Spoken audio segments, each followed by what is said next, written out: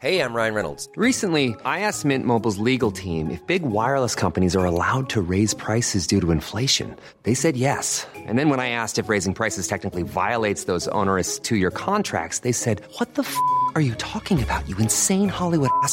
So to recap, we're cutting the price of Mint Unlimited from $30 a month to just $15 a month. Give it a try at mintmobile.com/switch. $45 up front for 3 months plus taxes and fees. Promo rate for new customers for limited time. Unlimited more than 40 gigabytes per month. Slows full terms at mintmobile.com. Millions of people have lost weight with personalized plans from Noom. Like Evan, who can't stand salads and still lost 50 pounds. Salads generally for most people are the easy button, right? For me, that wasn't an option. I never really was a salad guy. That's just not who I am. But Noom worked for me. Get your personalized plan today at Noom.com. Real Noom user compensated to provide their story. In 4 weeks, the typical Noom user can expect to lose 1 to 2 pounds per week. Individual results may vary. Hi, this is Ro, host of the QUEENPOD. Queen have very kindly allowed us to use their wonderful music on this podcast, which is awesome. But the rest is up to us, darlings. Our goal is to provide you with an entertaining and informative companion piece to the entire Queen back catalogue, all of Queen, track by track. So, if you're in a position to offer us some support, please go to www.patreon.com/QueenPod and take a look at how to get involved. Thanks so much, and now sit back and enjoy while we rock you.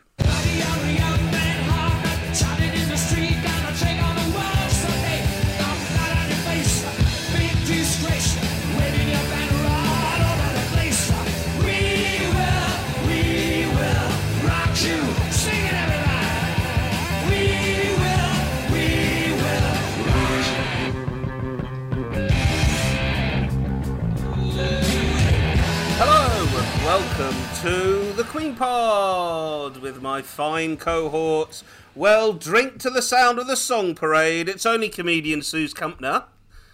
Hello, Suze. Cheers. How are you? Hi. You all right? I'm all right. Yes, I am. stuff. Thank you. Lovely How are you? stuff. I'm all right, you know. All things considered, I'm about all right. Yeah. I've had my jab. I've had my first little Pfizer jab, so that feels pretty good, to be honest, Suze. Yeah. Big Rocking proponent the of the Pfizer immunity. jab. Yes, mate. His mama says he don't, his daddy says he won't. It's Queen documentarian Simon Lupton. You know so much about my family life. Thank you very much. Hello. Yes, because I've been through your bin so many times. Okay. Hurry, put your troubles in a suitcase, because here comes comedian John Robbins. Hello to you. Hello, everyone. Hello, John. You well? Hi. Yeah, I'm good, thank you. Fantastic.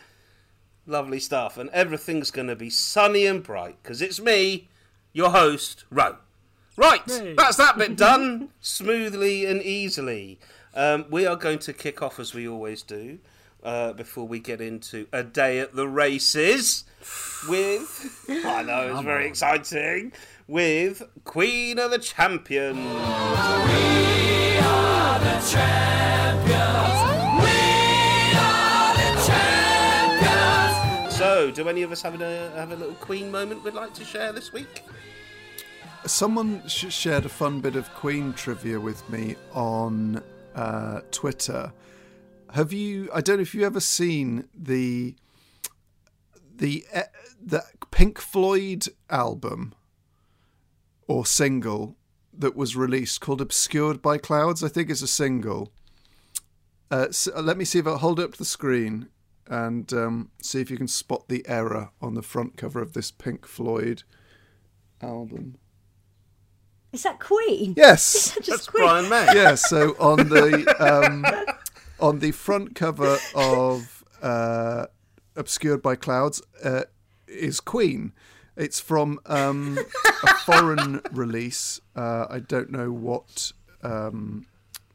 country it's from, but it's Turkish apparently. So the Turkish single of Pink Floyd's Obscured by Clouds features the entirety of Queen on the front cover. I'm going to get that. That is so That's precious. wonderful. What a wonderful error. I love it. I absolutely love it. Well done, Turkish people. Good for you. It's obviously a Queen fan at work there trying to sabotage absolutely everything, which we love. We absolutely love. So my Queen moment, to be quite frank, you guys have genuinely responded to our request for Patreon. We're recording a couple of weeks ahead of release, so actually it's only for us in this period of time. This whole Patreon thing's just kicked off, and quite astonishing to us, and with great happiness and joy. Some of you have jumped on and patronised us, which is wonderful. It's lovely to be patronised. And would love to encourage you, listeners, if you are in a position to do so, nip along to patreon.com/QueenPod and see how you can get involved there. One of the things you get when you join us is a little shout out on the pod. So I'll be doing a few of those through this episode, and then in the future episodes you'll be getting shout-outs as well. But this little batch, I'm going to give a big thank you to Julie J, Richard Alloway, Kerry Ahern, Rob Halloway, Kathy Gallagher, and Ben Hall. Thank you so much for joining us, guys. Thanks. Welcome, one, and welcome all. Yeah. It is lovely, lovely, lovely stuff to have you guys It's like on our board. own little mini royal family, isn't it? It's brilliant. Yeah, Yeah, exactly. that's what we should call them. Yes. That's what they We should be should called. call them. The Yeah, royal yeah, family. I think we've sort of got three levels. I think there's Funster, Champions, and Bohemians, I think, or something. Is it Rhapsodies? I can't remember, but something like that. And if you're in either of the top two tiers there, we will say hello to you with much happiness and gratitude. So thank you so much for all your support. And also your support in general, listeners. You're being wonderful. And please do keep spreading that word any which way you can about us. The more people find out about us, the better chance we have to keep going. Yeah. Which is great, yes? Please. Excellent. We want to get to hot space. Come on. We Absolutely. do at least need to get to hot space. We Oh want to my do an God. entire series on hot space. I think that, the plan is we get to hot space, and then when we come to the miracle, that's when we all fall out, and there's a year-long gap between the miracle and innuendo. So yeah, Hot Space and The Miracle, Queen's best two albums, those are our targets. That's exactly what John just said, right? So, shall we just get cracking into the works?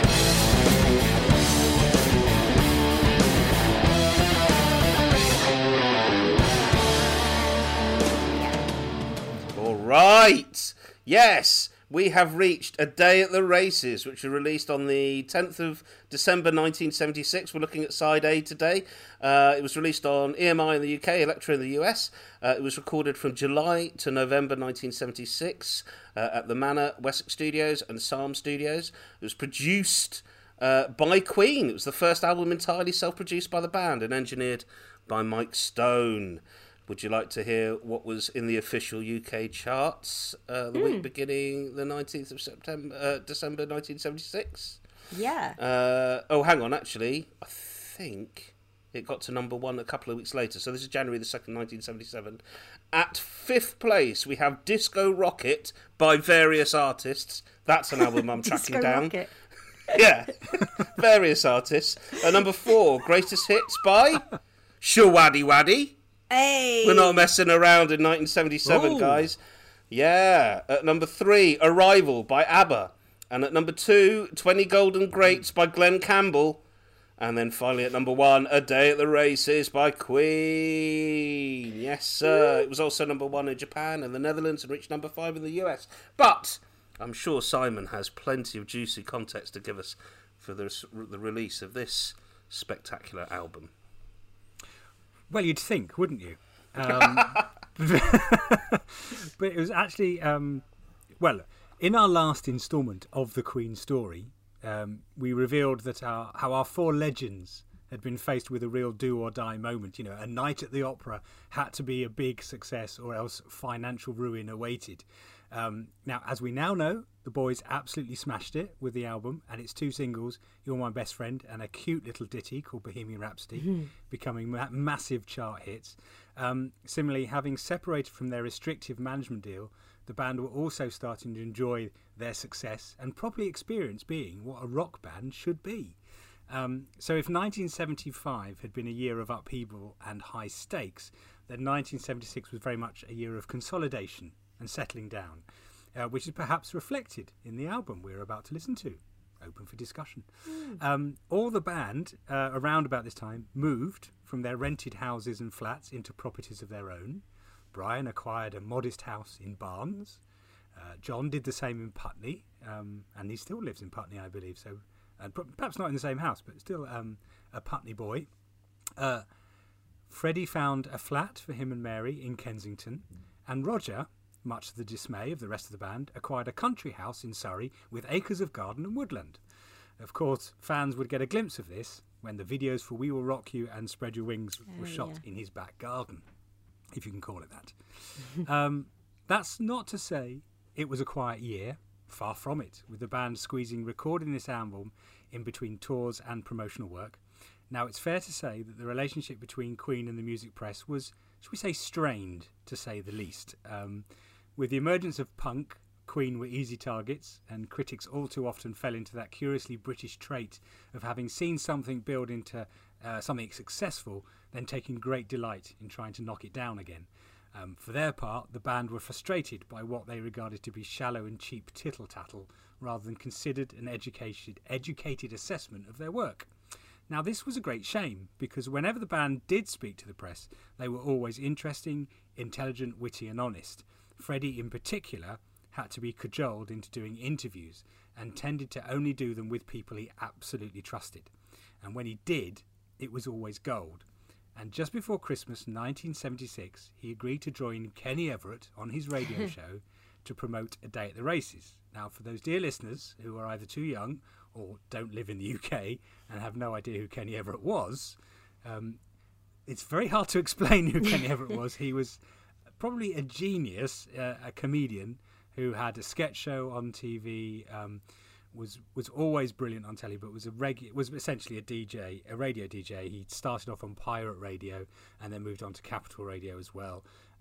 Absolutely hilarious, and a really good friend of Freddie's and indeed the whole band. As we know, he played Bohemian Rhapsody repeatedly over the weekend when he shouldn't have done, which helped get it to number one. I'd say one thing about Kenny Everett, for people who don't know who he is he was basically the first person to do something unusual on a radio show, really. So he would edit together his own jingles, and so before he would come into the studio, he would sort of spend hours making these tapes of strange noises and sound effects, and he would do silly voices.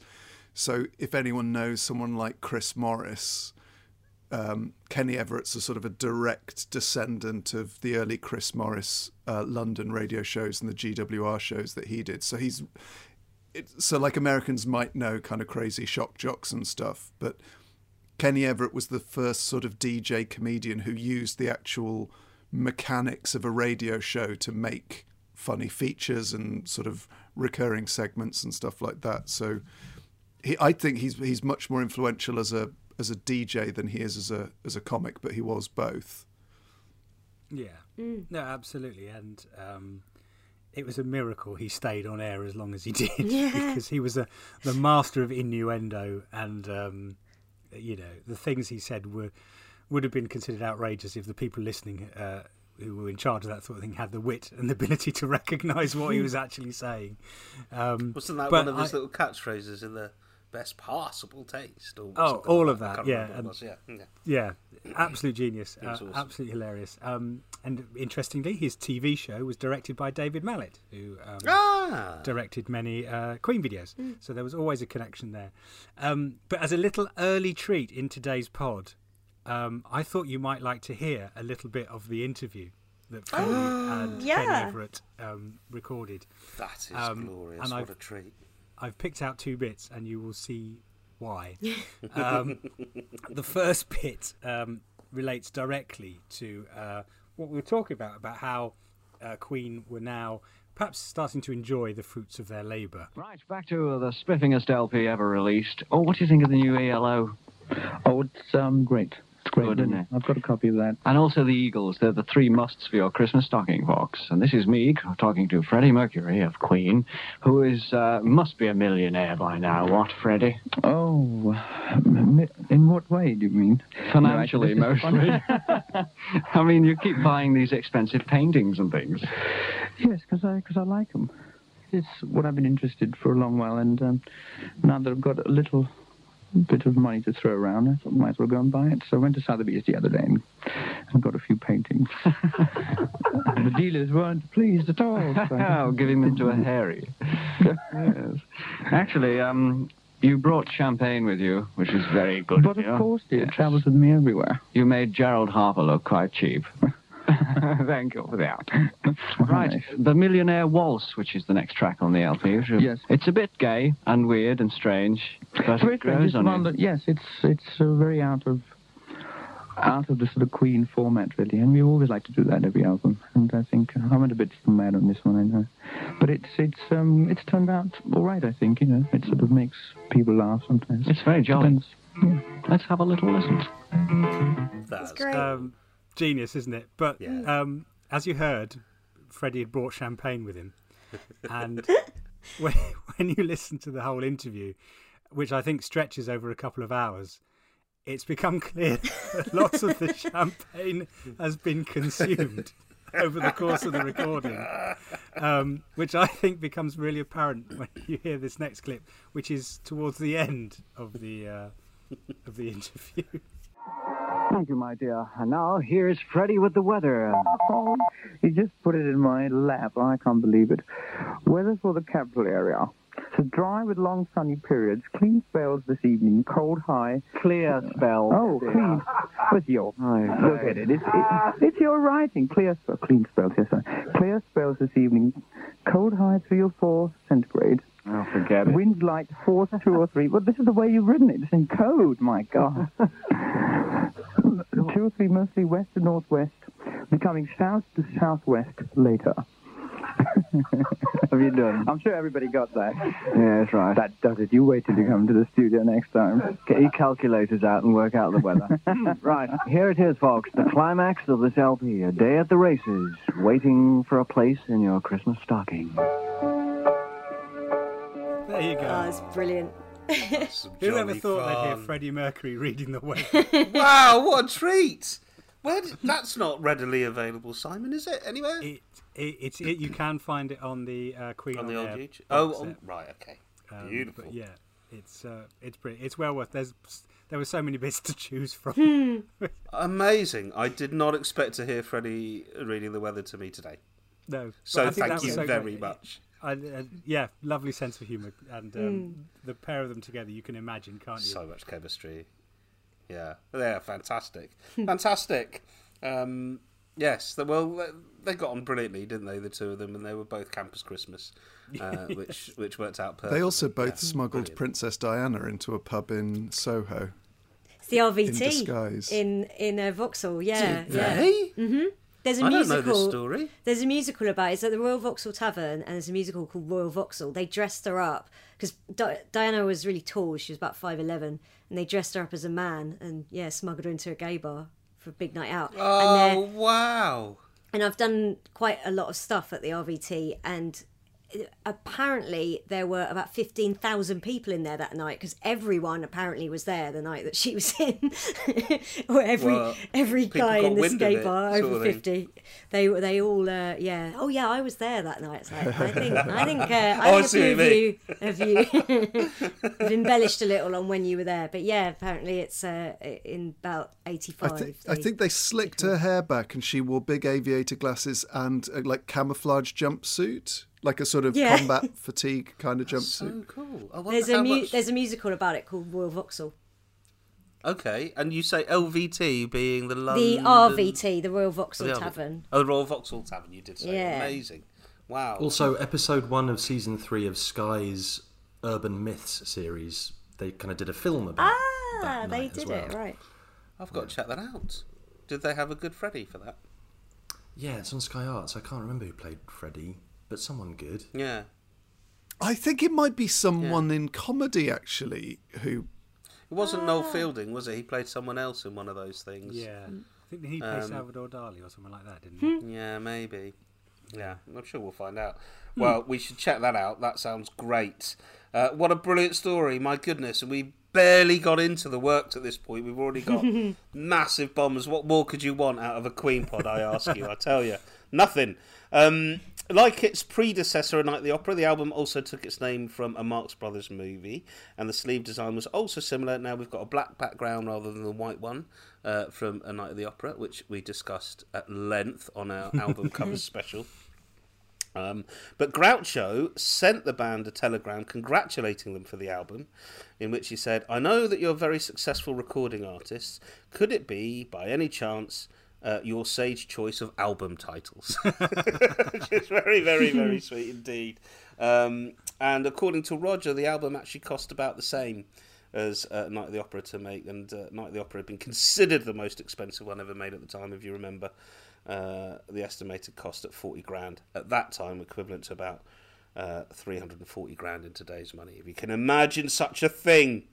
Wow. So there you go. The singles off this album, of course, were Somebody to Love, Tie Your Mother Down, and Queen's first EP, which featured Good Old Fashioned Lover Boy as the main track. Long Away was released in the US as a single, and Teo Toriate, Let Us Cling Together, was also released as a single exclusively in Japan, which is fantastic stuff. So yeah, there we go. Now, it's time to get into the actual tunes, I feel. I would say that casual fans listening to this, who've been following us from the beginning, you'll now have heard, I'd say, 4 of the 5 songs you need to pass as a bona fide Queen fan. I think that's right. Is it 4 or 3? 3 of the 4, I think.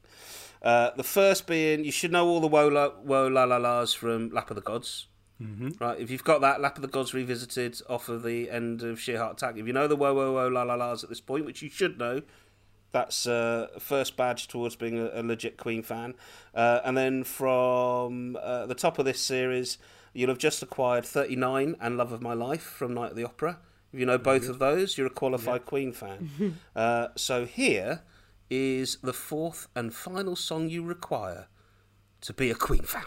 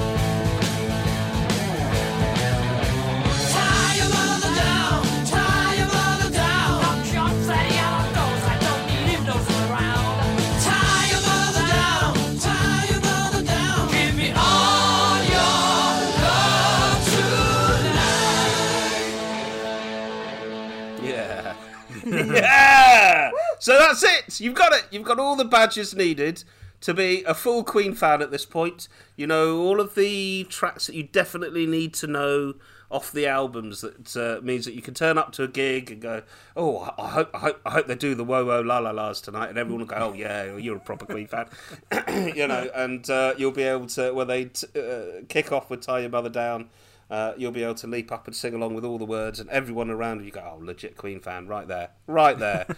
In fact, there's probably quite a few Queen fans that haven't listened far beyond this album. So you're now a qualified Queen fan. Congratulations, podcast listeners.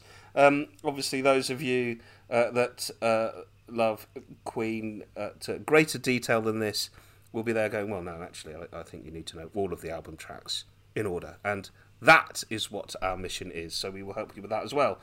So, guys!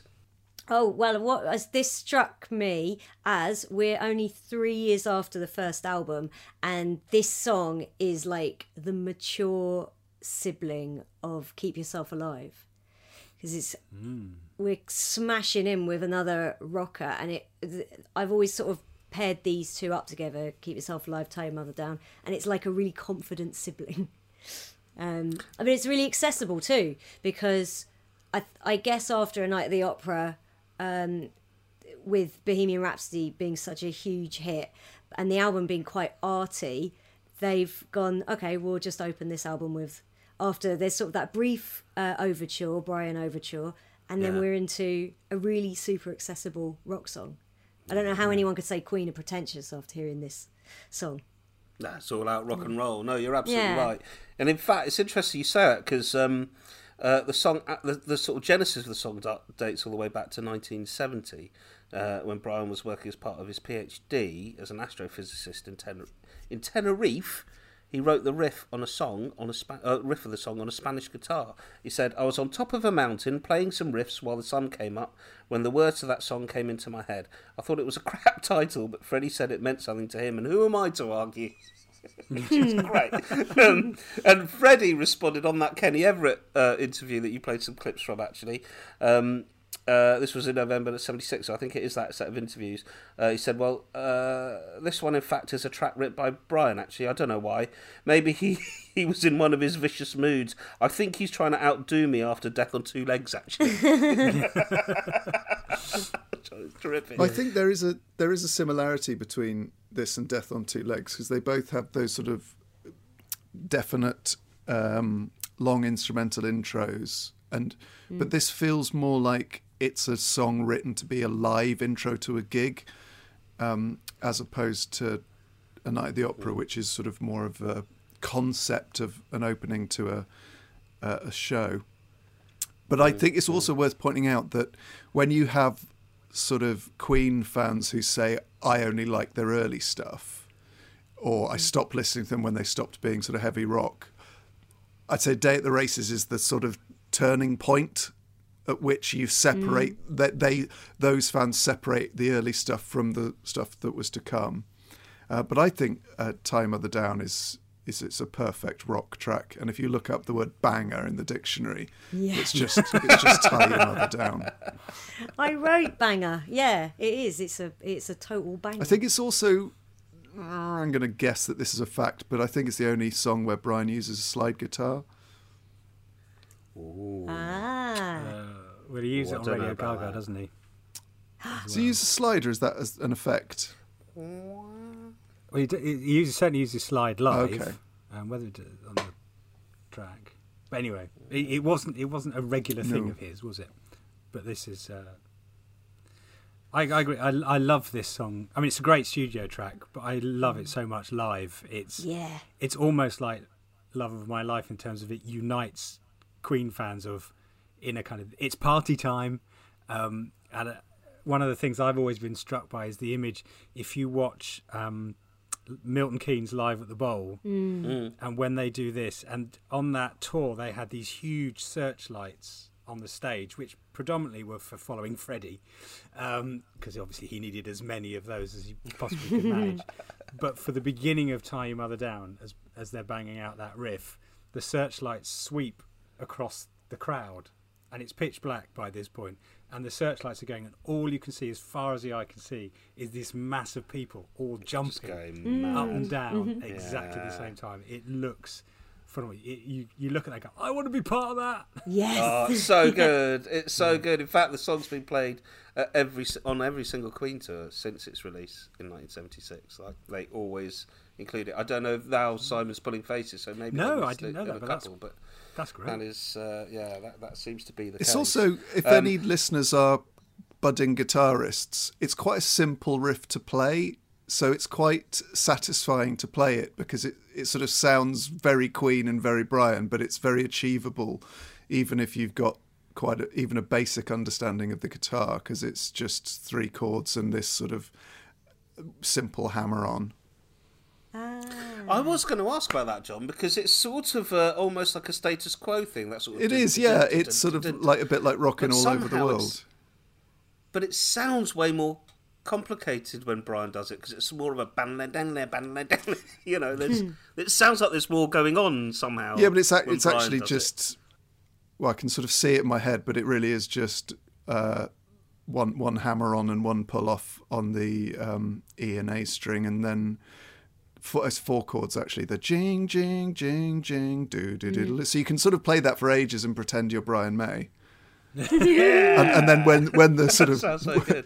I always remember when I was playing and the sort of slide solo would start, and I just kind of keep playing that. But you can sort of play backing, because that's on top. You can play backing to most of the song if you play rhythm guitar. Yeah. Yeah. Yeah. Oh, that's so cool. I also remember as a kid when I first came across this song, it was super shocking. Like the lyrics, "Tie your mother down." That's a really full on. Like, you're not meant to mess around with your mum when you're a kid. You know, like that is proper rock and roll. There's a real anger and danger to this song, and it felt so rude and naughty, and it was brilliant. Yeah, but it also is essentially going, why don't your parents like me? It's kind of, I see Freddie like singing to the fans, why don't your parents like me? Yeah, it is one of those songs that speaks absolutely to a rebellious youth that they would have in those days. Our youth these days are, a bit more woke than that, which is lovely. But it's real. It's fun because Brian said, didn't he, that with "Keep Yourself Alive," he discovered that lyric subtlety doesn't work. But there's no ambiguity here, is there? He's learnt that lesson. Yeah. It is almost impossible to listen to this song without getting your party on. That's my feeling about it. Yeah. Right? Yeah. Agreed. That's the stuff. All right. Well, what else is there to say about this song? Well, it was released as a single with "You and I," which we'll listen to later on the B side. This was back when "Knowing Me, Knowing You" by ABBA was at number 1. It didn't chart that highly. I think "Somebody to Love" did brilliantly, got to number 2.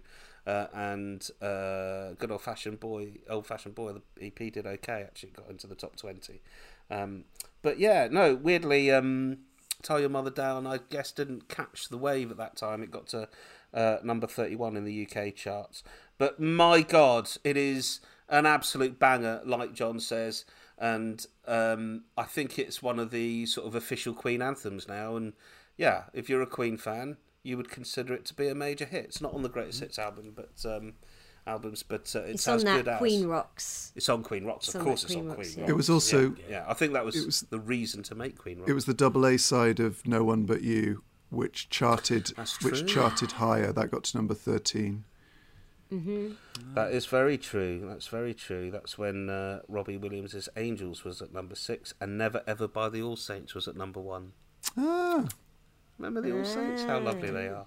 Yeah. And also we talked about that little sort of circusy fairground carousel sound that is the intro and outro of this album, which you hear going into "Tie Your Mother Down" and coming out of Teo Toriati at the end of the album. And that was a Sheppertone harmonium.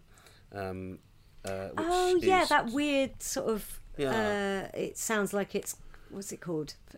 Not perpetual motion. That's something. But it sounds like it's going higher and higher. Simon Says we're going to talk about that. Okay, great. All right, well, we'll say no more about that. Now, all I was going to say was is to create a sense of resolution across the album. That's as far as I'm going with that. I would say broadly that I think this album suffers from its association with A Night at the Opera.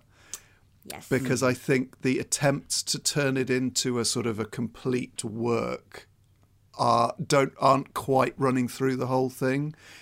And I think part of that sort of outro to the album and intro to the album and a couple of moments where the songs segue, it's almost like they're trying to attach it to A Night at the Opera when actually the tracks on this album are much more separate, both conceptually and musically, than Night at the Opera. And I wonder if that perhaps why inevitably you view it as a sister album because of the artwork and the name.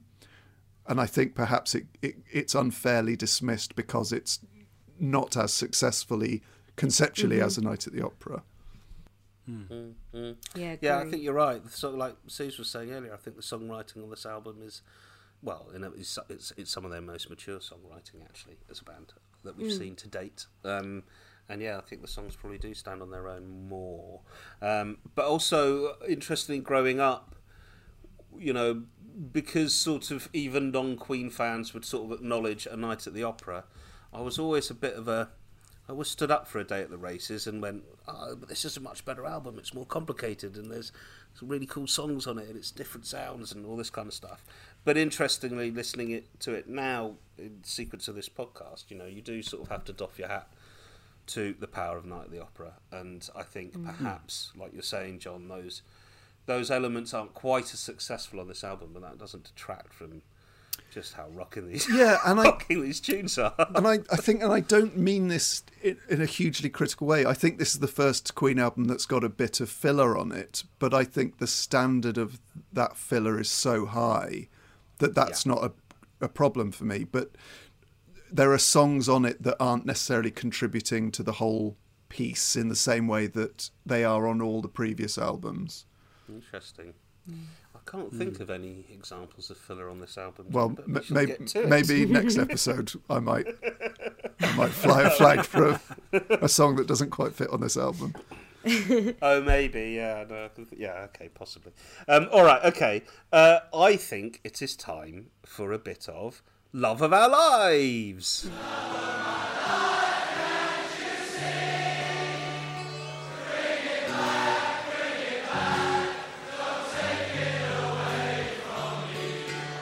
Yeah, this is the bit where I get to read out a fan letter.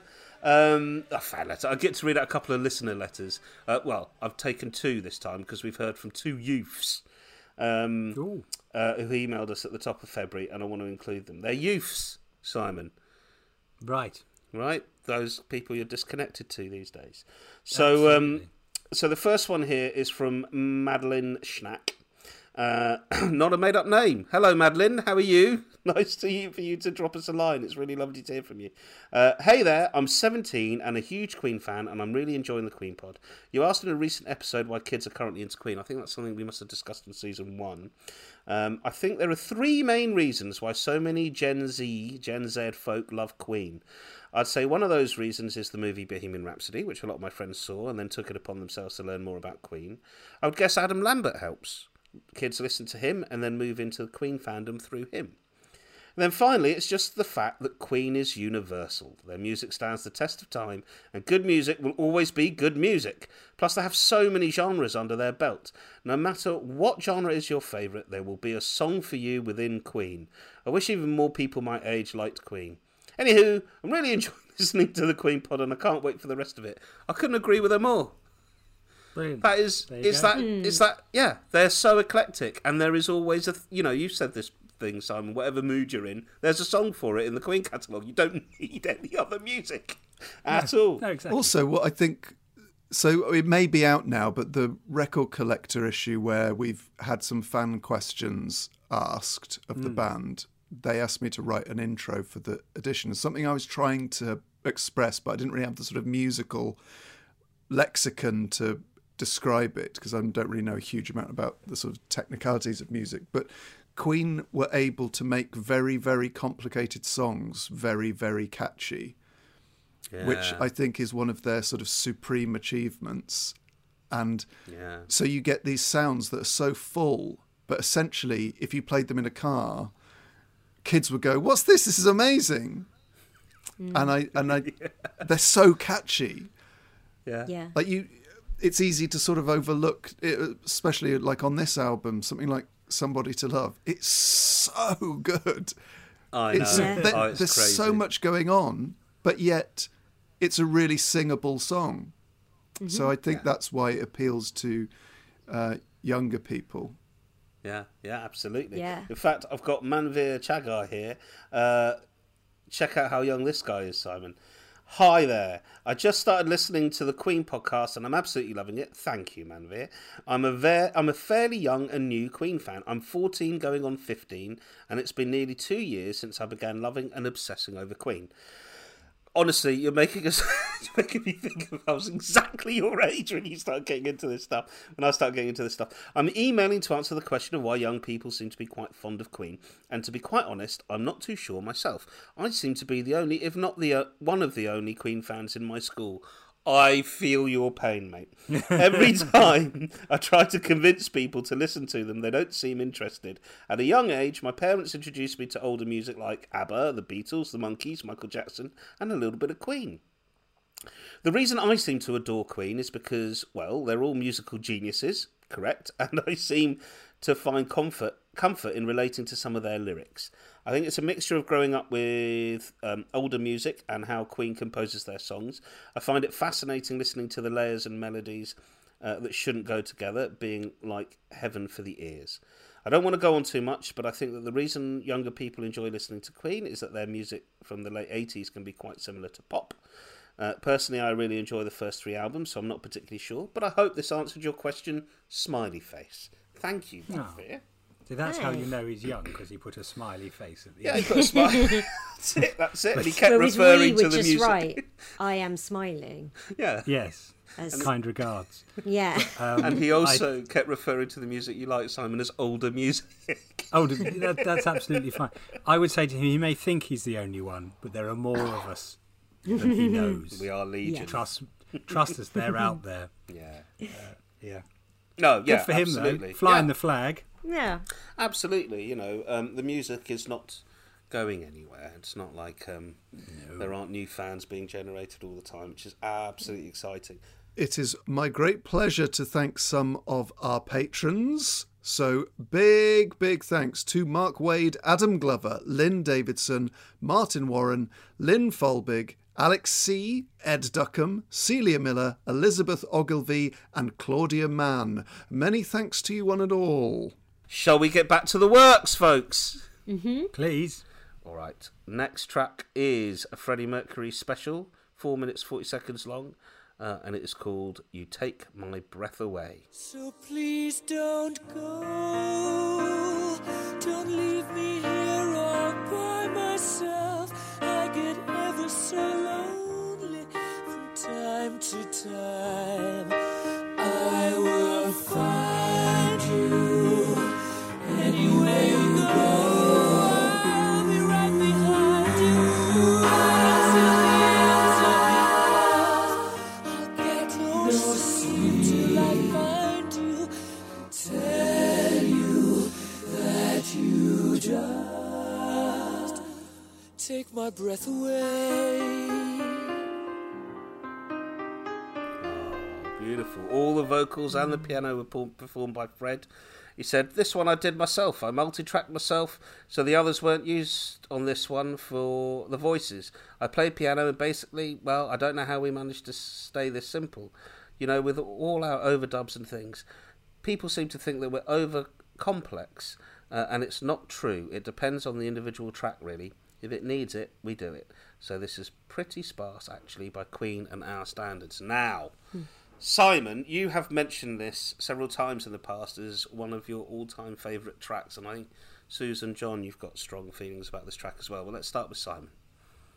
Yeah, I do actually. It was lovely listening to it again in preparation for this. Although something occurred to me which I hadn't occurred to. The vocals at the very beginning, the opening, reminded me of the Flash album. Funnily enough. Yeah, just those harmonies at the very beginning.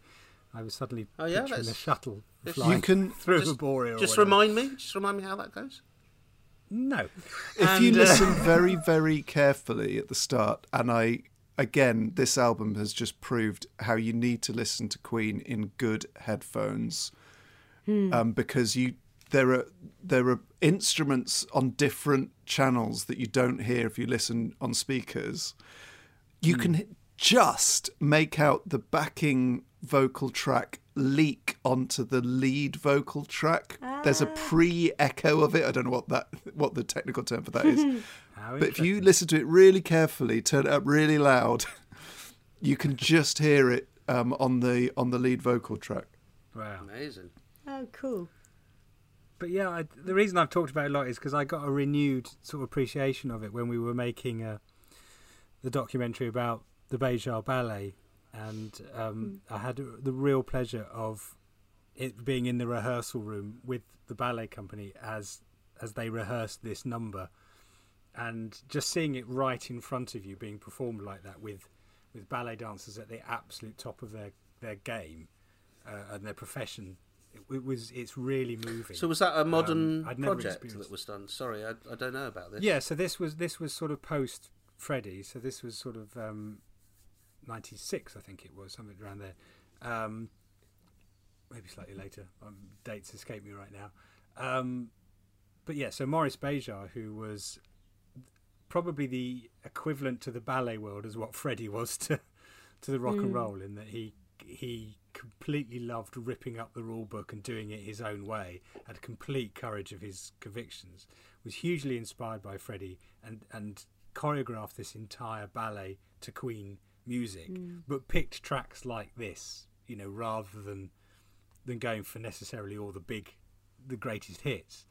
And I think what Freddie would have been so thrilled about is that you have this genius from the world of ballet, which of course we know Freddie was obsessed with, had taken one of his songs and completely reimagined its meaning. Now, I have no doubt that for Freddie this was intended as a love song. It's how the singer is intoxicated by someone and how they take their breath away whenever they see them.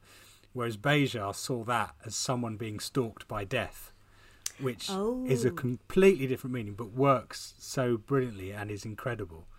And I just think that's wonderful that you can take a piece of art like a song like this and then apply it in another artistic discipline and get something completely different from it.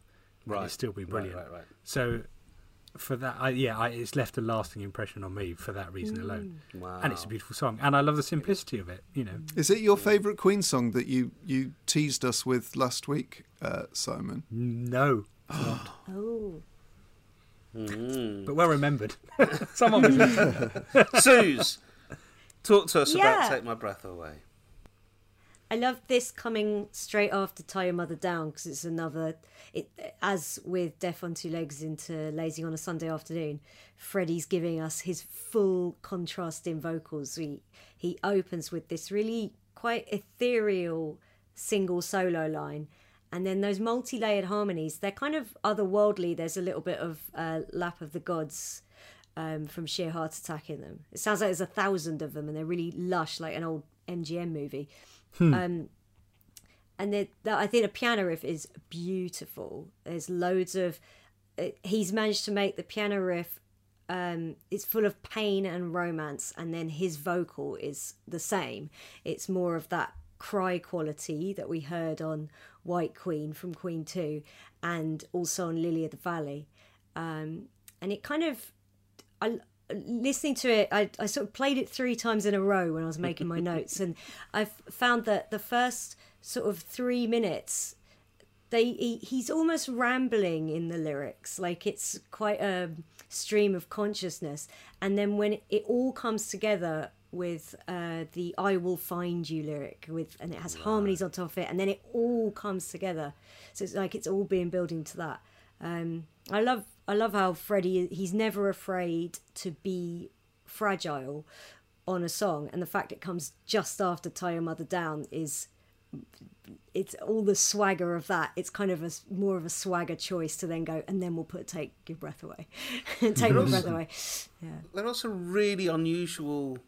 Is it clashing chord sounds? Is it discordant things that become dissonance. Dissonance and stuff like that? Yeah, there's dissonant harmonies. Yeah. So it's hugely experimental, right? Yeah, it's really vulnerable songwriting, but also super confident. He's had a song on... I noticed as well, he's had a song on every album since Queen 2 that is like a piano-led like Love Is Sad song. So we've had there've been Nevermore, Lily of the Valley, Love of My Life, and then this, and then on the News of the World there's My Melancholy Blues. Spoiler alert. Yeah, I mean everyone loves My Melancholy Blues, right? John, where do you sit with Take My Breath Away? I just love how he manages to make his main vocal so intimate whilst he's got these big backing overdubs going from sort of speaker to speaker, and whenever it comes back to that solitary lead vocal, his sort of, I don't know whether it's his intonation or just the way he's speaking is so in your ear that you've got this sort of big emotional full sound, but you've still got this it's like a very bare, quite naked Freddie, and that's something that he doesn't often do. I think he definitely does it in My Melancholy Blues, and in some of the earlier like Suze was saying, those earlier sort of versions of this song, not versions, but earlier similar songs. But his control's just so superb, and the way he voices it, I think it's great. Interestingly, on the remaster, they move the outro from the intro of Long Away to the outro of You Take My Breath Away. So you know the repeated... that little loop that comes at the end. Oh, yeah, which is really unsettling. I was looking at the remaster, and I think this is like a tricky thing when you're putting on CD something that would just play on a vinyl, because you have to separate out where the tracks are. But I was like, why the hell is You Take My Breath Away 27 seconds longer? And they just shifted the point at which they go from the two. A bit like you can sort of sometimes struggle to tell where Prophet's Song and Love of My Life begin and end. So they just moved that around on the remaster. Right. I don't know about you, Simon. I can't tell the difference between the remaster and the original CD. And I listened to it loud and I compared sections. I can't tell a huge amount of difference. I'm guessing if I was a studio mixer, I would. Do you know much about the remastering that went on for the 2011 release? No, I don't, I'm afraid, because it blows my mind when people start talking about how they do it and what they're doing. I don't think I'm finely tuned enough to spot many differences. Sometimes you can when you hear them next to each other, but that's it. But we very rarely ever do that, do we? But I think there must be a reason, otherwise they wouldn't keep doing it. Well, and also in this case, Queen toiled so hard to get their sound exactly right on all of these tracks. So actually, in remastering it, it's not about trying to embellish it. It's trying to remove anything that's got in the way, I think, from their point of view of that track. I guess it's like bringing it up to like modern standards, modern sort of digital standards on the masters, probably. It'll survive the compression of streaming through a smartphone and all that kind of stuff. Yeah, it's a bit more robust. I mean, okay, so with this track, and we will move on very quickly, but with this track, I'd have to say I recognise how experimental it is, how much musical genius goes into it, the vocal genius that goes into it, and all of those things. And interestingly, when I was a little kid, it wasn't a song that I particularly resonated with, because ultimately all of those dissonances, and it's so challenging for me. As Suze would put it, it would twist my melon, and I didn't necessarily enjoy the experience of it, except for that when it kind of resolves into that beautiful middle piece, which is the bit that I played. I absolutely adore that sequence, but around it is a sequence of sounds that I find super challenging to kind of deal with, and I think as an experience, it's still the song on the album that I find the most challenging to handle. But my God, I respect the heck out of it. Would I put it in a daily Queen playlist? Maybe not. But that is not to take away from the insane skill that Freddie has. But I don't have the same relationship with it as you do, Simon. I have to say there are other tracks on this album that I do, which we will be getting to very shortly. But first, it is time to play the game. Play the game, play the game, play the game. That's right. It's time for a listener question from producer Giles. Hiya. Hi. This is an expansion, I think, on the last listener question you guys answered. But Tony asks, if you could have been present at any Queen-related event, what would it have been? You can answer with your I would have been at that live gig, maybe, if you want to. But it's a good question, cool Tony. Things, right? Yeah, it's a very good question. The one that occurs to me straight away, to give these three a chance to have a proper think, is Freddie's birthday party, that major one where there's... I mean, I don't know if all of his birthday parties are melded into one, but I can't remember what it was. Was it 36 or something like that? It was that neck of the woods where there was purportedly dwarves being carried around with covered in bits of meat on platters and, just unbelievable amounts of... I would love to go to a Freddie Mercury birthday party. That hosted by Fred, I'd get involved with all of that and know all of the things and see all of the things and experience all of the things. Yes, I would. I have deeply and often craved. I'd probably sit in a corner, absolutely terrified there, or for the first hour, and then I'd be the last to leave. Yeah. Freddie's birthday parties were doing amazing. The particular one I think you're thinking of is the press launch for New Jazz in New Orleans. Oh, is it? Yeah, which was so. If you're going to the Freddie birthday party, let us know how that goes. I'll go to the New Orleans press launch. And let you know how that goes. Okay. I've seen photographs of that. That looked full on. Okay, all right, that's a good one. Yeah. Wicked. Yeah, so we can compare notes afterwards. We'd both want to go to a Freddie party, whichever the biggest, most debauched Freddie party there is available. Well, there's the one that appeared in his Living on My Own video, which I think was his 39th. Oh, 39th, I think that's the one I'm thinking of. The black and white one. Yeah. But he had hat parties. I think genuinely Freddie parties were something to behold. Yeah. Well, he was like a super host, wasn't he? He loved just sort of flitting around the whole thing. Yeah. He was kind of shy, so he didn't need to have. So it was all just entertainment and show, and bring in dancers and let's have some. Absolutely. Yeah, great stuff. Yeah. There's some really good footage on YouTube of them in the studio recording One Vision.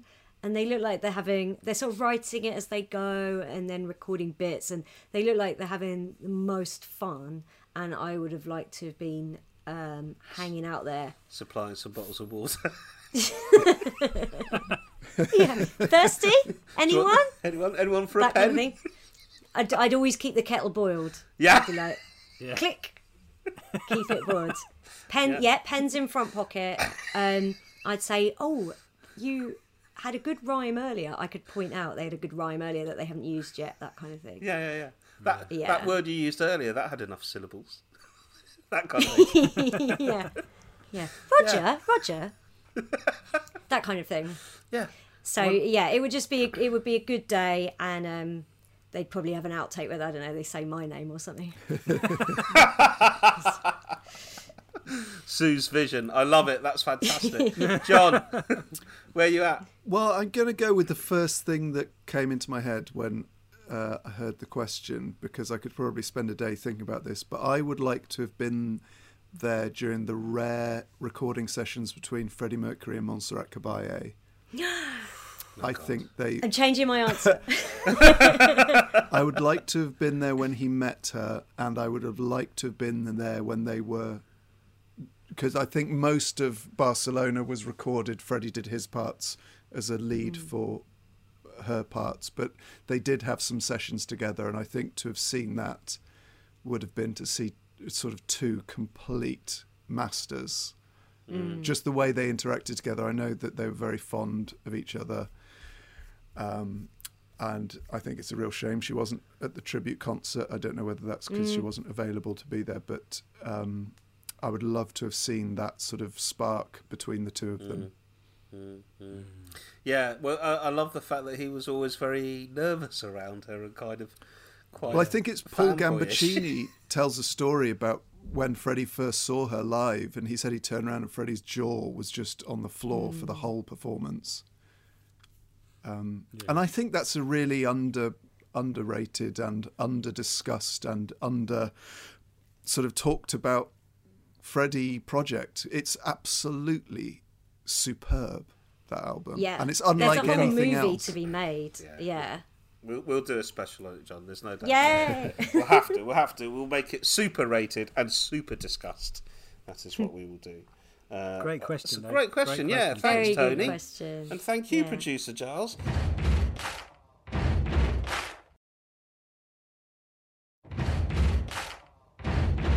We are getting back to the works, guys. How does that feel? We are going to Long Away. Beautiful Brian May songs, 3 minutes, 55 seconds long. And Brian sings the lead vocals on this, with Roger providing backing vocals for the highest parts. Let us hear a little bit of Long Away.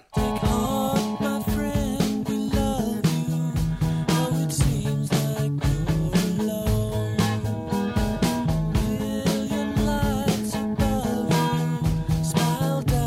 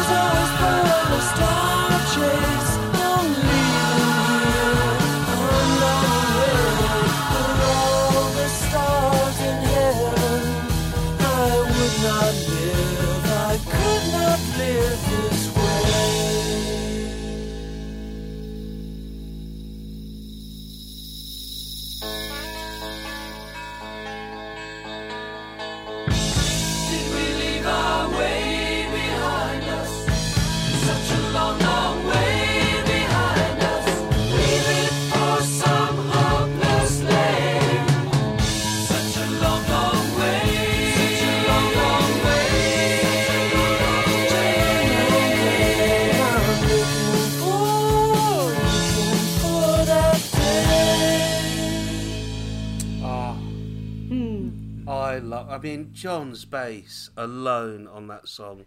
I was just about to say, he is, mix, I right? think, the hero of this album. Absolutely. I think the more you listen to it, the more things. he reveals himself as just being such a... He just knows when to sit back and when to do something interesting. And he's always the last thing you hear when you sort of do a deep dive into a Queen song. But that track especially, and obviously what we're about to come on to, but crikey Moses, he's good. Yeah, he's so good. I'm very fortunate to have briefly done a GCSE in music that I was not allowed to complete, so you should be pleased to know. Why weren't you? Well, Who kicked you out? I was a bit. I was a lazy student. Let's put it that way. I was GCSEs, massively into who Queen. cares? I was just literally obsessed with Queen. I spent all my lunch breaks in the music rooms with my band Blade, covering Queen songs. What's Your wrong with that? band Why are is you called laughing? Blade. Yeah, Every band name is funny. Yeah, we were if edgy. you were at We were school in a properly band. edgy. So sorry for laughing. That's all right. I was in one called The Spoilers. What the fuck is that? Don't worry about it. We were called Blade because what I wanted to call ourselves was not allowed. The rest of the bandmates said no. What I wanted to call was ourselves, it? well, we would have made a fortune. I had a whole concept. I wanted to call the band Legend. Anyway, so that's not the point. This isn't a podcast. This isn't not Legend Pod or even Blade Pod. This is Queen Pod. My point being that one of the things that I got to learn when I was that brief period where I was studying music was enabling, how to hear music, if you like, by just closing your eyes, listening to it with your headphones on, and just separating out and identifying all the tunes, all the different instruments.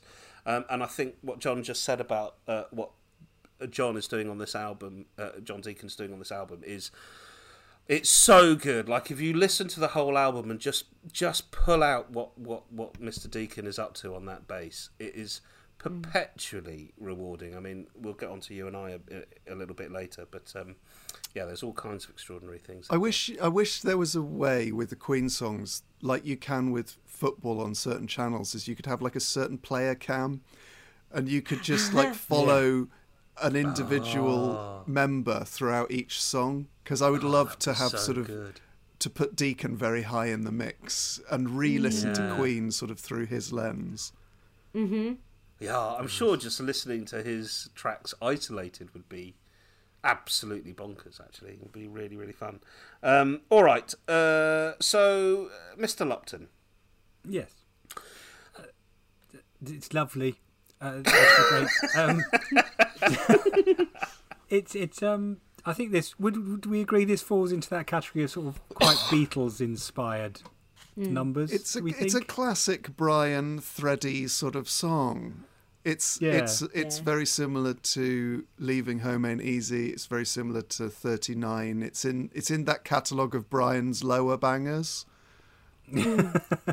There's sort of Brian does these sort of ballad hybrids that are not ballads. They're sort of up-tempo ballad. I don't know. They're quite exactly. sort of, they've all got a sort of 39's one longing them. quality to them. Yeah. So Brian has sort of two settings. He's either got classic insane rock, or he's got these quite melancholy, wistful odes. Introspective. And this is definitely in the latter camp. Yeah. Are we big fans of the song? Yeah, go on, Suze. I like it a lot. It's quite mellow. It's really mellow, and then when his solo comes, and his voice works perfectly on it because it's mellow, like soft folk rock. But then when he has his solo, the Red Special like cuts through. You know when you have like a lemon drizzle cake.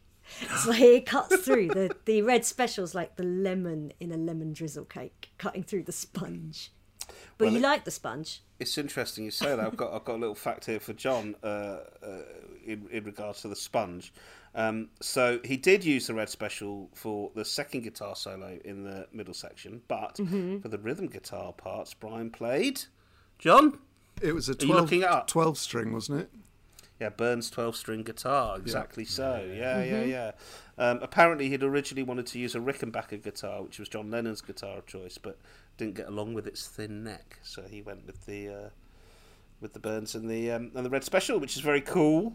It's also, I mean, it was released as a single in the US, which makes it the only single released in Freddie's lifetime that Freddie didn't sing lead vocals on.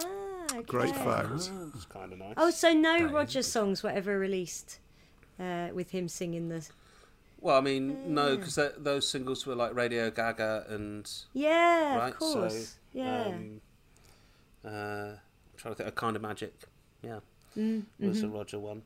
Brian said in 1982, if I'm honest, this is sort of in reference to kind of where he was around this neck of the woods. If I'm honest, I think I'd like to be remembered for a few of the songs, none of which were really hits, but some of which had a lot of emotion in them. White Queen from Queen 2, and Let Us Cling Together, and Long Away off A Day of the Races album. And We Will Rock You. You know, he those actually big emotion songs. I think he picked We Will Rock You on Desert Island Discs. Did he? Yeah. Good for him. Why not, man? You can, can't you? Oh, You get to that point, you can pick it up. If I'd written We Will Rock You, I would be taking that on my Desert Island. Yeah.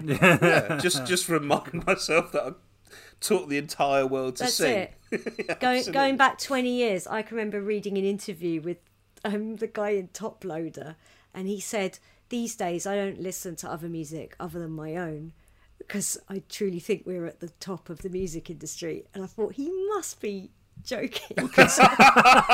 Considering their most famous song is a cover, that's quite rich. Exactly. I mean, Achilles' heel is fine, but there's plenty of bands. He was not thinking about the passage of time and how these these statements might date so quickly. No, that is extraordinary. I love Long Away, and it is almost permanently in my general playlist because I am never unhappy when it comes up. It has always been in one of my favourite top 10 Queen songs of all time. I think I absolutely adore Long Away. And it's just that sound. I think it is John Deacon's bass playing that's just so driving and yet so sweet. I think it's just a beautiful song. And it sounds complex. There's sort of folk strains going through it and all sorts of stuff. So, yeah, I'm a big fan of Long Away. There we go. All right. It is now time. I tell you, he's guaranteed to blow your mind. It's time for Simon Says. Guaranteed to blow your mind. We started to talk about this earlier on in the podcast, about the intro into Tie Your Mother Down. Yes. Oh, yeah. Which is this idea of sort of perpetual motion, for, in the guitar scale, if you like. But actually, from what I understand, Brian was also influenced by the drawings of M.C. Escher.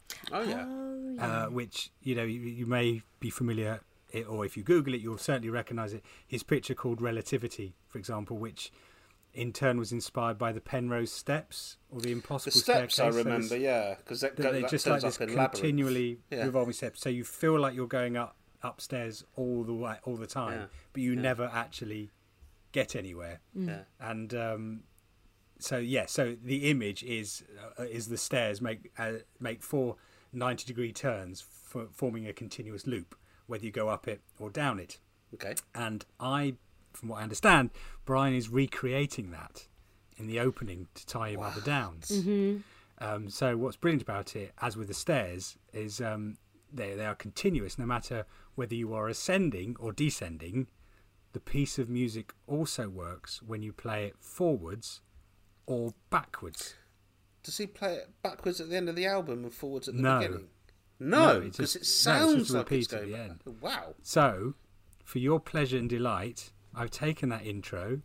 The first of what you're going to hear is it being played as it appears on the album, and then the second half is it being played backwards. Ooh. And you can see how This is immense. it works. Are you ready for this? Yeah.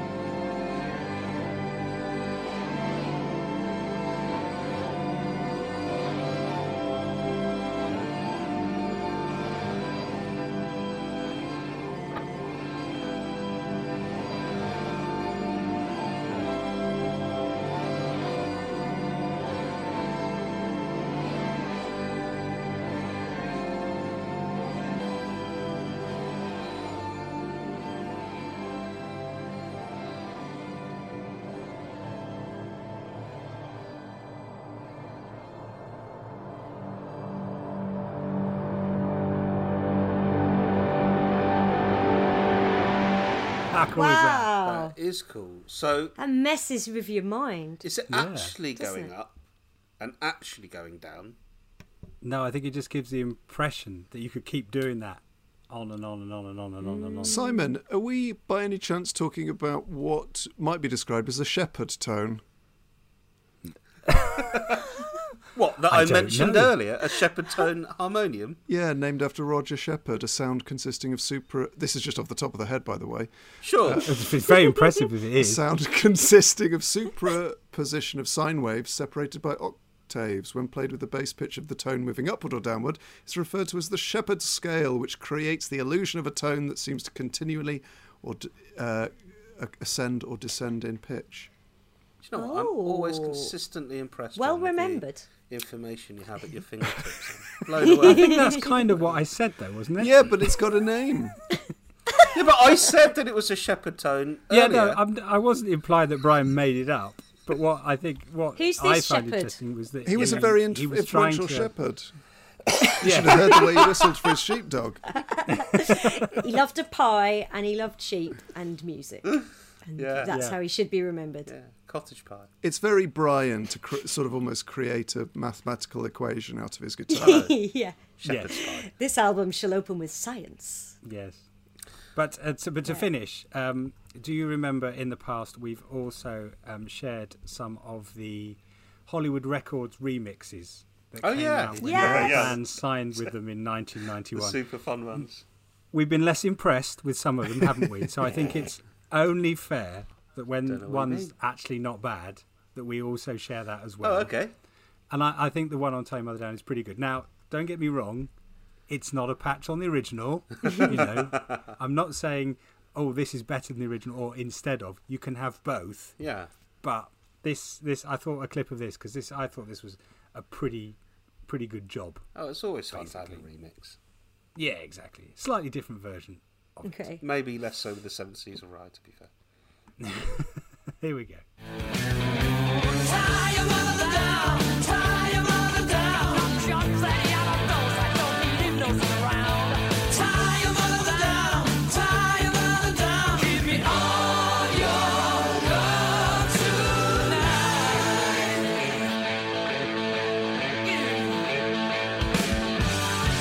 You're such a dirty louse, go get out of my house. That's all I ever get from you.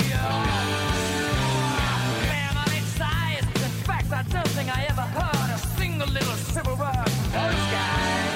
But you know, I don't give a line, I'm gonna make out alright. Got a sweet out hand and put a stop to all that. I drink rusty that old night.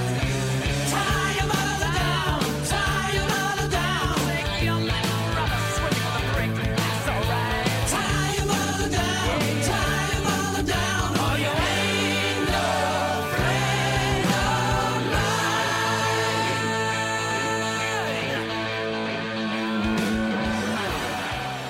There you go. Brian's just put his voice higher in the mix. Oh no, the bass is rocking. It is Bass, very good. yeah, that's really cool. It's sort of been a kind of magicified. It's very, very cool. Yeah, John Deacon's bass once again, unsung hero, like John said earlier. Fantastic. Well done, Simon. That was a great Simon Says. Yeah. Thank you. Bravo. One more thing about the intro. It opens with a gong and Bohemian Rhapsody ends with a gong. But in between those, there's God Save the Queen. So yeah. But it also opens hush with my a bit mouth. of White Man, Still cool, though. yeah. which they they now do on tour, I believe, with Adam Lambert. White Man riffs begins the Tie Your Mother Down riff. So there's an awful lot going on. There is. So let's get back to the works with The Millionaire Waltz, a 4-minute 52 extravaganza from one Freddie Mercury. Let us hear a little bit to establish the melody, and then I thought I'll play a proper chunk out of the middle, and then we can all launch into it. Suze, you had this on your top 10 Freddie songs, didn't you? So I think we'll start with you. All right, let's just play that little bit at the beginning. Bring out the charge of the love brigade. There's spring in the air once again. Bring to the sound of the song parade the is music and love everywhere. Give a little love to me. I want it. Take a little love from me. I want to share it with you.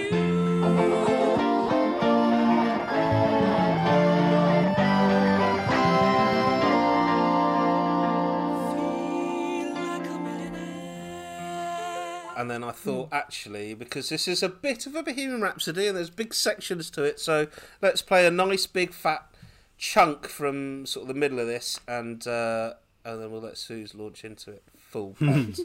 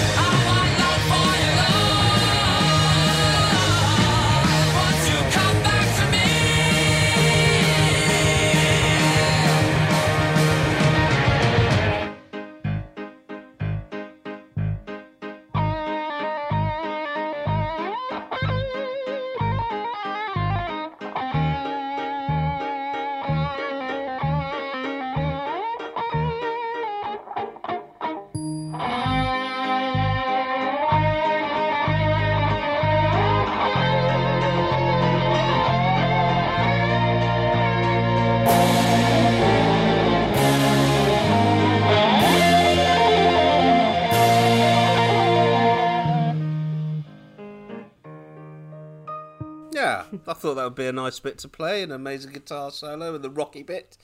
Go on, Suze, Millionaire's Waltz. Oh, this was number 2 on my top 10 Freddie songs. I think this should have been a single. Really? I think they should have released it as a single, and I think everyone would have gone mad about it. But as it is, no one's really heard it.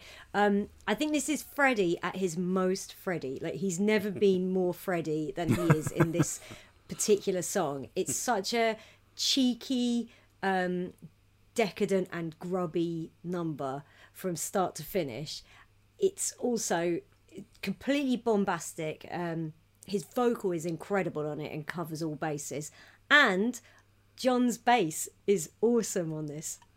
Like, you can really hear it high in the mix. Yeah, in fact, the song actually starts with just Freddie and John on piano and bass. It's just the two of them right at the very beginning, sort of staying in their store for the whole song, aren't they?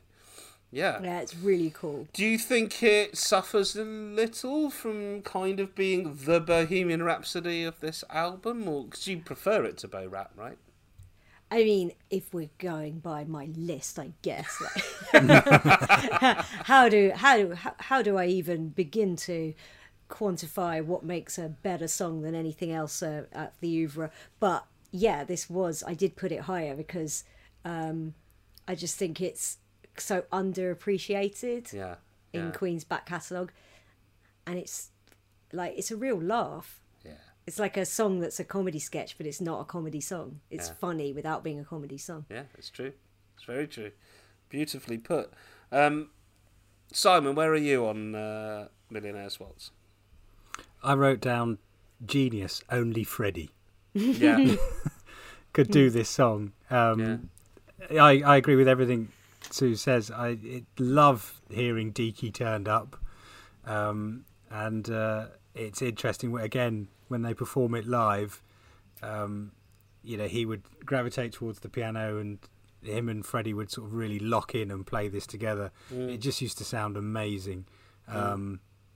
Yeah, absolutely. I love it. And I'm really hoping that as our resident celebrities, either Suze or John go on Strictly Come Dancing and do a waltz to this. Yes. That would be heaven, I think. Yeah. Can we make that happen? In heaven. Can that happen? Yeah, and I'd say it has to be 4 minutes 52 seconds long. You're not cutting any of it. I have to do the whole thing, The whole thing. Yeah, Brian agrees with you guys. In Q magazine in 2008, March 2008, he said, "This was our greatest musical excess. It teems with Baroque life and makes Bohemian Rhapsody look easy. A great piece of Freddie." Yeah. How about you, John? Great piece of Freddie. I think it might be one of the... I'm just wondering whether it's the best song on this side of the album, but it's certainly up there. I think it's all... For me, it's all Deacon. I know Freddie's having a great time, and it's nice to see him sort of play the part as a cabaret dame, but for me it's all about John Deacon, really, like, much further forward in the song than he is in most, and it's an absolute delight. Yeah, it's amazing. It's amazing. It was inspired by John Reid, who managed Queen and Elton John at the time.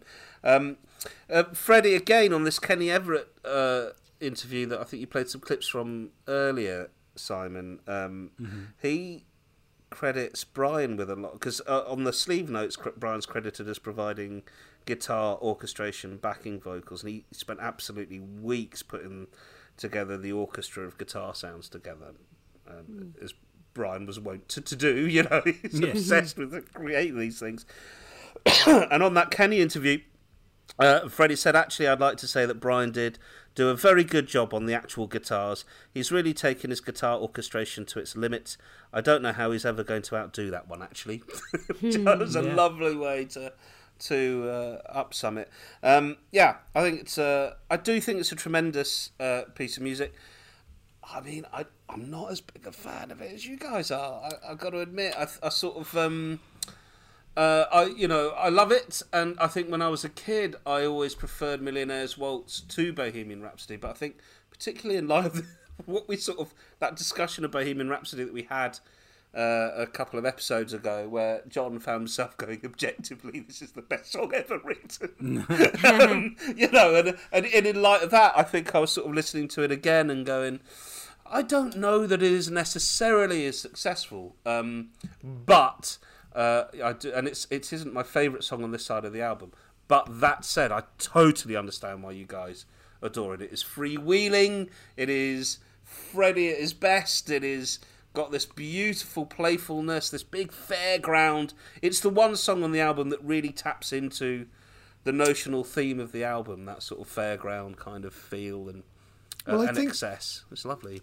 I'm just noticing, talking about them all back to back, the theme of this album, if there is one lyrically, is about being taken away and going away places and being in sort of other states. So you've got Long Away, where that's quite obvious.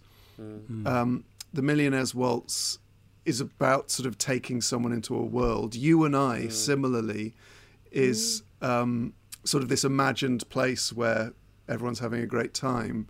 But then also Good Old Fashioned Lover Boy is an imagined situation. I can dim the lights and sing you songs. It's not saying I am dimming the lights. So there are a lot of imagined sort of romantic or nostalgic circumstances. And then Drowse is sort of that, but in the past. So many of the songs in this album are about being taken away. That's such a good observation, John. That's great. Yeah. I'd never thought of that. And White Man is about taking stuff away. Well, yes. Absolutely it is, yeah. And Somebody to Love isn't about loving someone. It's about finding someone. So much of what is being sung about on this album is either just out of reach or sort of a figment of the imagination. Tie Your Mother Down is about wanting a family to like you, but they don't. Nice. Oh, I thought you were going to say looking for some rope that you'll need to tie your mother down with. But yeah, I was doing the clean. That was a genuine. That's a really good. That is a really good bit of an answer. I also think it's a very romantic album. I think their most romantic album to date, at least. And I think this has a lot of sort of romance in the sense. I mean, not direct. Well, no, it is. There is romance in it. It also occurs to me that they sort of revisit this kind of world with the Dreamer's Ball. Is it later on Jazz? There's sort of some connection to it that way. But yeah, absolutely brilliant. It's definitely a masterwork. All right, it is now time for News of the World. Come on, honey.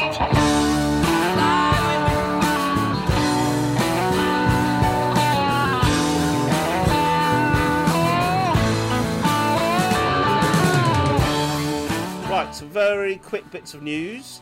On the 10th of February 21, sadly, Queen and Adam Lambert's Rhapsody Tour of Europe has been postponed until 2022, but The tickets carry over, Sue, so no need to fear. We're okay. Everything is safe so far. And not only that, because they're Queen, they added an extra couple of dates to boot, the Legends. So they're doing an extra couple of dates up in Glasgow, I think, which is fantastic. The next day, on the 11th of February 2021, You Discover Music highlighted 10 of Queen's love songs ahead of Valentine's Day. Do you want to hear what the full 10 are? Oh, yeah. It was sort of, their 10 most love songs. Should we try and guess them until we get one wrong? Okay, let me... Should we take it in turns? Ooh. Go on then. Suze, make a guess. Well, Love of My Life. Love of My Life is on the list. Okay. Got one of the 10. Simon, you're up. Somebody to Love. Somebody to Love is on the list. Well, they were my first two choices. That's why I'm glad Ro asked me first. I am going to say Crazy Little Thing Called Love. Crazy Little Thing Called Love is on the list. Very good. Okay. Save Me. Save Me is on the list. Okay. So they're greatest hits mostly. They're not. Ooh. Oh. Okay, this is where we start playing risky. You're My Best Friend? You're My Best Friend's on the list, mate. Well done. Yeah. So you've now gotten 6 of the 10. There's 4 more left to get. Ooh. This is amazing. I actually think you guys might be able to do it, but you've got to take some risks. Okay. I'm going to say Good Old Fashioned Lover Boy. Oh, yeah, baby. Oh, get it. Flipping hell. Okay, so what have you done? 1, 2, 3, 4, 5... Wait. 2, 4, 6, 7? Oh, God, I've lost... I'm terrible. That should only be 6. I think you've got 6, yeah. Oh, I thought we'd done 2 each. And sorry, I think I came in one early. I don't know what's happened. Anyway, we'll keep going. Yeah, keep going. Okay. Oh, God, I don't know. But some of them aren't greatest hits. They are not. Are we allowed to confer? Yeah, okay, sure. Okay, guys. Guys, Great King Rat, guys. Death on 2 legs. No, I'm thinking 1 Year of Love. Do we dare go there? What a song. I mean, it should be. 1 Year of Love is on the list. Oh! Back of the net. Okay, let me just count the ones that I definitely think you haven't got yet. 1, 2. I think there are 3 left for you to get. 3 left. Okay. Well, if I was to compile this is still under the banner of conferring. I would say In Only 7 Days. I was just about to say that. I mean, obviously that's not going to make the top 10 list. Why not? It is a love song, though. It's only going to make a top 7 list, isn't it? It's a dad joke for you right there. No, Boo. fail. Would you like to hear what the last 3 left are? Is one These Are the Days of Our Lives? No. Do they go in that direction? Who Wants to Live Forever? Forget it then. No, amazingly. That should be on the list. But no. Okay. Sounds like we have run out. Yeah. we got close, guys. So the one that surprised me was I Was Born to Love You. Okay. That's only on Made in Heaven, though, isn't it? Exactly. But what they have also put on this top 10 are, which is very pleasing for me, Funny How Love Is. Oh, wow. From Queen 2. And You Take My Breath Away from this very album. Which is a lovely top 10. Good game, everyone. Well done. What else have I got for news? Hashtag Love Live, Queen and Adam Lambert's prize draw. If you want to support the unsung heroes of live music, such as the crew and technicians who are in need of support right now, you can win prizes such as a set of drumsticks signed by Roger and Brian May Guitar Special signed by Brian and dedicated to the winner. So I don't know if this will go out in time because the entries close on the 17th of March, but you may just find it if you go to crowdfunder.co.uk and put in Win Queen Memorabilia, which is great. And an incredible piece of news, on the 16th of February 2021, Freddie Mercury, A Life in His Own Words, which is a book that's been beautifully assembled by Greg Brooks and some bloke called Simon Lupton, is now available in Portuguese. Yeah, baby. Olá, portuguese! Hang on, I've got my copy of Freddie Mercury in his own words here. Is that you, Simon? Yeah. Simon's book. Ah, Isn't that great? Which version you got? We've got French, we've got Italian, and we've got Portuguese. Oh, you've done so well. And I mean, Japanese. how does Freddie's words translate? Because Freddie's idiom of speaking is incredible. It comes across so brilliantly in that book. You really hear it. It's really difficult not to read it without hearing Fred. We had a fabulous team. I think in total there was 14 people involved in that Portuguese translation. Oh, really? Who, to sort of, for that very reason, to make sure that it wasn't just a literal translation of the words, that they tried to make sure the inflection that was so uniquely Freddie was in there. They did a great job. Amazing. They were a lovely team of people. We're very grateful to them. Oh. and now I'm going to thank some more of our lovely patrons. Thank you, Susan Ryan, David Haygood, Heather Qualley, Gina Goddard, Donna Richardson, Mark Lewis Lloyd, Martin Pullin, and Andrew Fielding. Thanks. So let's get. There is back. one little bit of more news, if I can, a little QueenPod exclusive. Yeah, please do. Holy man! Do you recall? Well, I hope everyone recalls Rohan's brilliant relaying of Dr. Mary Kate's thesis on whether 39 was possible or not. Yeah. Very happy to report now that Dr. Mary Kate and Dr. Brian are in touch. No! Discussing the thesis further. Brian had some deep and meaningful questions about it and queried some of Dr. Mary Kate's conclusions, and so they are working it out together. That's so amazing! Did we get them together? Soon. Oh, that makes me so happy. How did that happen, Simon? Did you draw his attention to the thing? This is his favourite podcast. Yes. Well, this is his favourite podcast. As John said, the only person that would have been interested in that bit of the podcast was Brian. So, we forwarded on what Dr. Mary Kay had sent, and just if he was interested, and he was very intrigued, and he replied, and now they are back and forth. That's magic. And amazingly, it's the 39th thesis that he's helped on. Yes, incredible, isn't it? Yeah, that was a great News of the World. Thank you, Simon. What a lovely way to finish off News of the World. Bravo. And thank you to your listeners all you listeners out there. See what happens if you email QueenPod at thequeenpodcast.com. Brian May will definitely get in touch with you. So send us an email. It's a guarantee. People desperately writing theses about speedboats and pretty women to try and get in touch with Roger. Yeah. Is it possible to truly love your car? I saw a documentary about it. It is. Oh. Is it possible to do it and without shame, though? I don't know. Okay, let us get back to the works with a magnificent track by John Deacon. It is You and I. No, not tonight. Tomorrow, everything's gonna be fine. Wait and see if tomorrow will be as happy as we feel tonight.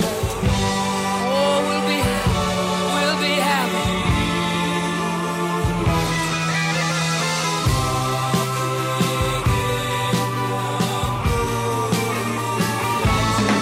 Ooh, I can hear the music in the darkness, floating softly to where we lie. No more questions now, let's enjoy tonight. Just you and I. Ooh, just you and I.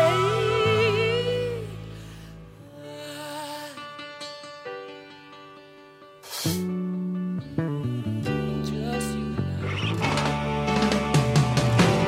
Can't you see that we've gotta be together, just you and I, just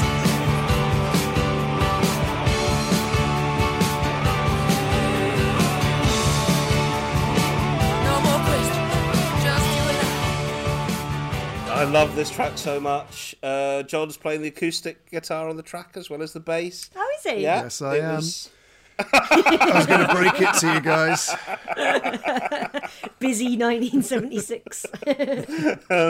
Another John, I believe. And it was the B-side for Tie Your Mother Down over here, and also on the US, Long Away single was B-side on that.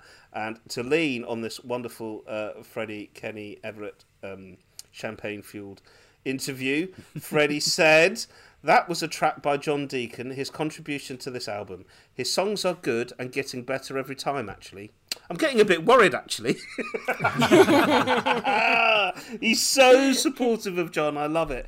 Okay, who wants to talk about You and I? Whenever anyone asks me what Queen songs they should listen to if they've only got the greatest hits, this is one of the first songs that pops into my head. And it'll be usually this, It's Late, and The Prophet's song are sort of some of my go-to underrated Queen hit. This song is so good. Yeah. The subject matter is quite sort of generic, but it's just got a little bit of everything. And it feels like a single when you're listening to it. A bit like Spread Your Wings feels like a single. Yeah. And I think Brian's solo is just one of the definitive, concise Brian May guitar solos. It's superb in the amount it does in its brevity. And the more I think about Brian, the more I think his best skill is being able to sort of sum up a counter melody in a very, very short time. And I love this track to bits. Oh, mate, it tops Top Loader. It, you know, but about dancing in the moonlight. It you know is what I mean? quite a top-loadery track. Come on now, that's I not don't fair. mean that. They would like it to be, wouldn't It's they? that kind of track, even though Dancing in the Moonlight is a cover. Yes, we know this, yes. They don't, but we do. But yeah, it's got that vibe to it. Yeah, I agree. Exactly what you said, John. This is one of the first tracks where I just go, listen to this. Dragon Attack's another one, actually. But, there's a few. But of course, there's a few where you just go, no, check this out. But You and I, for me, you said this about Millionaire's Waltz, Suze, but this, for me, if this had been released as a single, it would have been huge, surely. I mean, it's such a good pop record. All four of them are just in total harmony. The lyrics are beautiful. The sound of the song is beautiful. The orchestration's incredible. John's bass playing on this song is so lovely. That I played that section purely because I'm so in love with that bit when the bass comes in like, and then Roger's sort of smashing back in with the drums. He's having a great time, isn't he? Yeah. He's rocking in the moonlight. They all are. It's a beautiful, beautiful song. The Freddie's vocal where that we just played there, where I won't try and impersonate it, but it sounds so much like it's off Somebody to Love that it makes perfect sense that they're next to each other. Where he goes, right, that bit. It's almost the same note. Yeah. Yeah. There's so much great. vim in the song as well. Yes. There's so much energy in it and joy. There's not a song on this side that couldn't have been a single. That's true. True. They all could have been a single. That's true. And I think that's true of most Queen albums. Not all of them, but a lot of the Queen albums where you're like, I don't think Long Away could have been a single. Do you know what? No. Long Away was a single. Oh, I don't think Long Away should have been a single.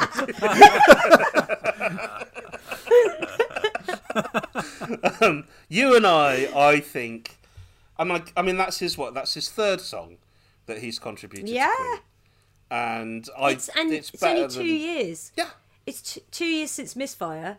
And this is like, you can hear it's by the same person, but it's like Misfire went to uni or something and had a few new experiences. And well, after it's so after confident. its year out in You're My Best Friend. Yeah. You're My Best Friend, Istan. And they helped in a village. I feel it's like one of my all-time favourite Queen songs, You and I.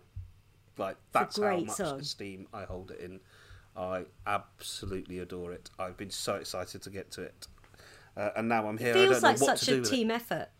Yeah. It feels like it doesn't feel like one person I mean, that goes for so much of Queen, but it really sounds like all 4 members had an input on this song that John brought them. It's really cool. And John has an ear for that sort of that pop sound, that commercial sound, which is never compromised by Queen because they're such consummate musicians. They always bring so much skill and quality and cleverness to the way they put songs together. John would say this at the beginning of the episode. And yet the overall sound is so accessible and so joyful and brilliant. And yeah, I would say to any of you casual fans out there, please listen to all of You and I, and you will have it in your normal day-to-day playlist. I promise you, just listening through to it once, you'll have it, and you'll be so happy when you're driving along and it comes up, and and play it to all your loved ones because it makes you feel amazing. It's an amazing song. I don't want to be too damning, but Long Away didn't chart anywhere. No, it didn't, but it was released as a single in the US. Why didn't it chart anywhere? Because it was only released in the US and it didn't really make much of it. US, Canada and New Zealand. Aye. But that's not unique in Queen in that. But the thing is, Wikipedia, if you look, it doesn't give every single territory. Country. Right. But I think You and I should have been an A-side, not a B-side, and I think it would have been a super smash hit. So I like hearing how much more adventurous John's getting with his songwriting, because that stuff, the sort of pre-chorus, that swirling sort of otherworldly harmony, he probably wouldn't have attempted that on Sheer Heart Attack, but he's going for it now. If it was released today, it would definitely be in an advert with young people having a great time with a new mobile phone. And they'd be going from different rooms, but every time it goes to a different room, it's 2 new teenagers. With fairy lights and those sort of fire lanterns that float off that should be illegal and might be now. And they're would animated. be involved, wouldn't they? The what? Yeah, aubergine emoji face. would go. Yes, woo, woo, woo, yes. Yeah. So that kind of brings us to the end of this side of the album. On the next episode, we'll be looking at side B, which has got Somebody to Love, White Man, Good Old Fashioned Lover Boy, Drowse, and Teo Toriati, Let Us Cling Together.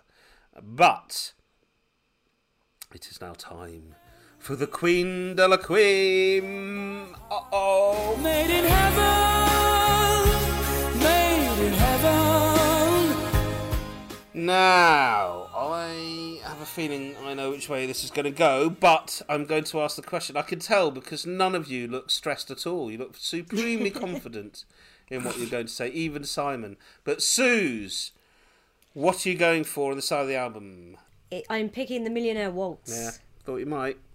I couldn't be swayed. I understand that. Simon? I think pretty much every single on this could be, or every track on this, I mean, could be in our Queen de la Queen. I reckon we're going to all pick something different, potentially, because I'm going to go with, predictably, You Take My Breath Away. Oh, lovely. Mm-hmm. Okay. I'm sorry, I cannot ignore that riff. It's too big. Too big. It's too good a song. It's Tie Your Mother Down, without a shadow of doubt. Ah. And I, of course, am saying You and I. Wow. Wow, so all for four the first different. time in QueenPod history, we have a 4-way tie. And I have the deciding vote. Well, actually, no. What happens in that situation? By default, the one that didn't get picked goes through, so that's Long Away. I'd live with that. I think we should I would live email with that. Brian. I'd be happy. No, Let's go on. email Brian and see what he chooses. You have the deciding vote, Ro. So everything in my bones is screaming for You and I, and the fact that John was close to You and I as well kind of helps. And I want You and I to be in that playlist so much, but I'm trying to take a step back and just think, what is that playlist meant to be? What is it supposed to say? And I think the right track to put in that playlist is Tie Your Mother Down. Ah. Do you know why you've just made the is. right decision, Ro? Because I agreed with you?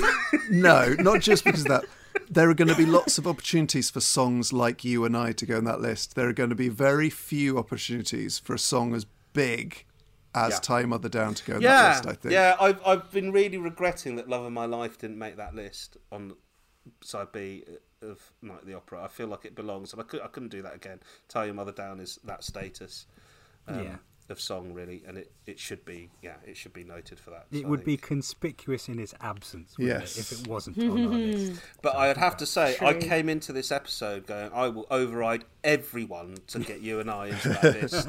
And if all three of you had voted for Millionaire's Waltz, which was my fear, then I would have overrid all three of you and gone. But no, John, you are right. Yeah, Tie Your Mother Down does have to be in the Queen de la Queen. What an amazing Queen de la Queen we've had. That was a good one. I loved it. Yeah. Bravo. Fantastic. Well, that was a good album. First half of... Cracking. Wasn't it? Really it is a good album. We're only halfway through it. Amazing. Imagine We've got what's another coming whole next. other half album. So there you have it. Please email us with your stories and questions, queenpod@thequeenpodcast.com. And you can comment at the QueenPod on Twitter, Facebook and Instagram. We love hearing from you. It's always lovely to hear from you. We have got a Patreon set up now. Please go along and check that out. I've got just a few final thank yous to some beautiful bohemians and champions out there. So it's my turn to thank some of our Patreon supporters. So I'd like to thank Lynette, Alexandra Newhouse, Sarah Chapman, Angie Whitworth, Sarah O'Hare, Erin Henderson, Ben Howland, Sydney Wilcock, Charlotte Kelly, John Rutherford and Richard Kirkwood. Thank you to all of you. But also, if that isn't something that takes your fancy, you can please take the time to give us a star rating on your podcast platform, even give us a little review. It's so encouraging, and it will help us keep going. Above all, we need to spread the word on this. So if you love the podcast, the chances are other Queen fans will love this podcast too. Can someone please tell Japan? Just tell Japan that we're here. That would be so good. It would be really useful. That would be great. And you know what? I always find a little bit of wisdom in these songs. So I'm just going to say until next time, take heart, my friends, we love you. Though it seems like you're alone, a million lights above you smile down upon your home. So thank you to Sue, Simon, John and producer Giles. Goodbye. Bye.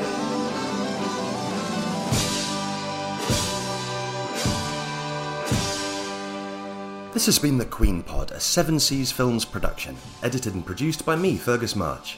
Follow us on Twitter and Instagram, and stay in touch by emailing queenpod@thequeenpodcast.com. Thanks for listening, and see you next time.